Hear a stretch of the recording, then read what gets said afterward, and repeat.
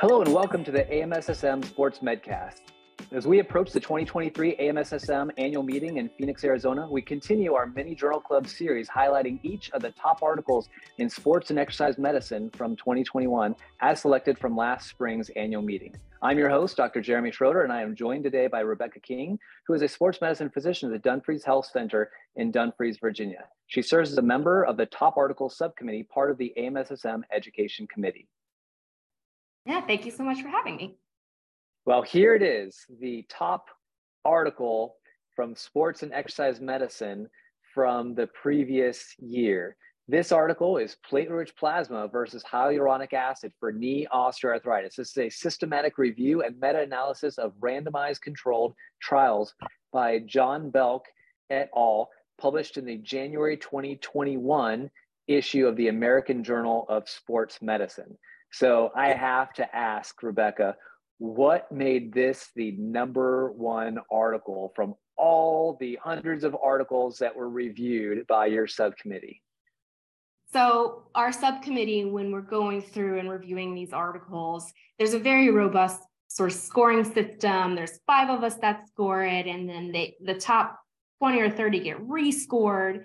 And this article far and away outscored every article that we reviewed. And it was sort of a no-brainer. It consistently received the highest score by a mile compared to the other articles.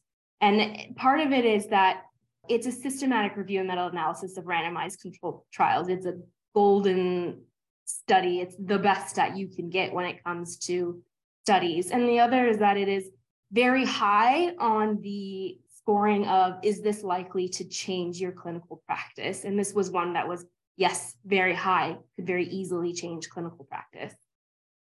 Okay, that's pretty good evidence and a pretty good argument for what makes this the top article. So let's jump into it. And as mentioned in the title, this is a systematic review and a meta-analysis of various RCTs. So how many studies and how many patients were included in this? Yeah, so overall, they found 18 studies, and all of the studies were level 1 studies. And overall, they had 1,608 patients. Okay. And what did they break down? We see in the title they're comparing platelet-rich plasma versus hyaluronic acid. Now, are each of these studies, is that exactly what they were looking at?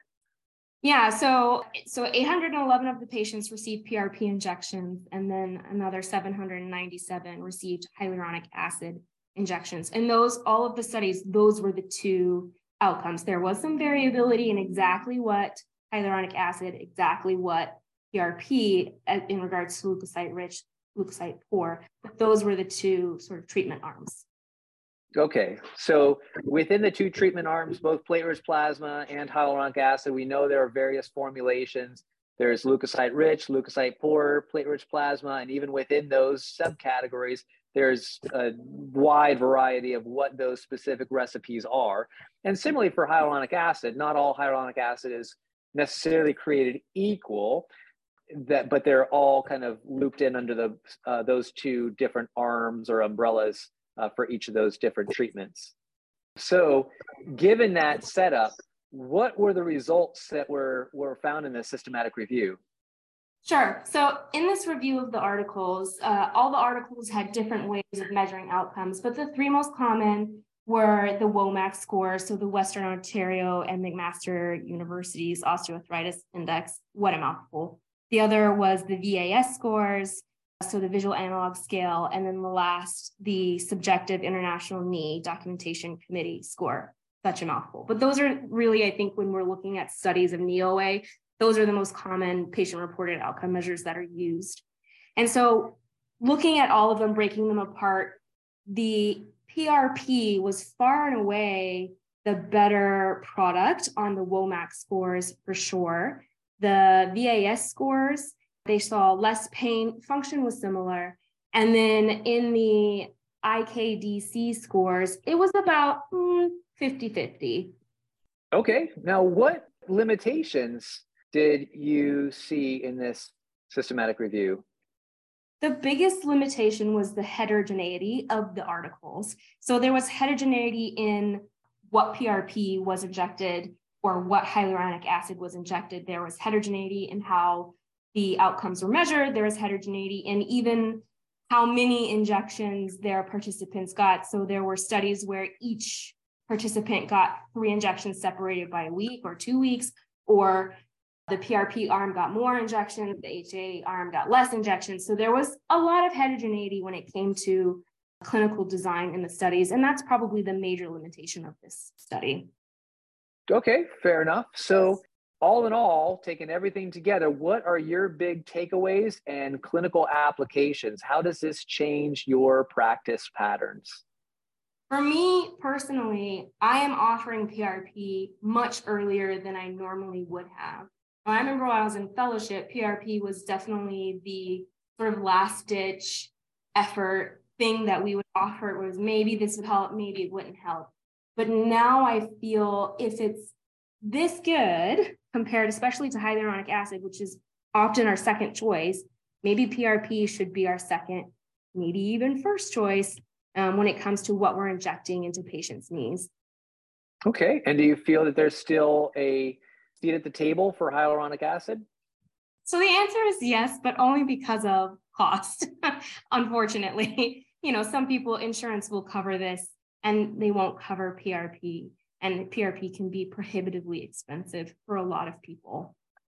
Awesome. I think that's a very poignant point. As we discussed in the previous episode with the AMSSM position statement on responsible use of regenerative medicine in sports medicine, it specifically stated that we should use the least invasive, safest, and most cost-effective treatment with the highest level of evidence implemented first. So when we're looking at those things, absolutely, I think that as you stated, Rebecca, that hyaluronic acid is still a reasonable treatment and is still covered by some insurances, whereas platelet-rich plasma, although gaining in evidence as a result of this systematic review, it isn't covered by most insurances and it does require out-of-pocket costs. So that should be a medical decision-making and shared decision-making model with our patients. So Rebecca, in conclusion, are there any last bits of information you'd like to say regarding our top article of the year? This is our top article compared to the position statement. And that was something that we talked about a lot in our meetings, but we thought that this was a very well done study. It looked at all level 1 articles, and it was something that we thought was an important addition to the PRP discussion when it comes to using PRP versus other therapies. Great, thank you. And there we have it. It is the top article of the previous year, and now we get to go through all of this again with the next year's unveiling. Thank you again, Rebecca. Absolutely, it was such a pleasure.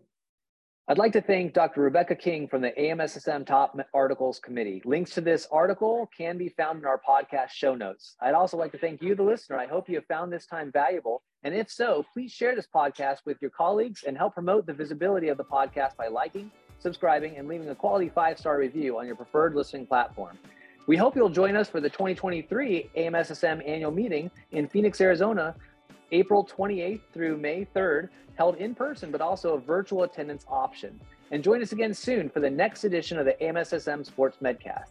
The views expressed are theirs alone and do not represent the official policy or position of the AMSSM, the U.S. Army, Department of Defense, or U.S. government.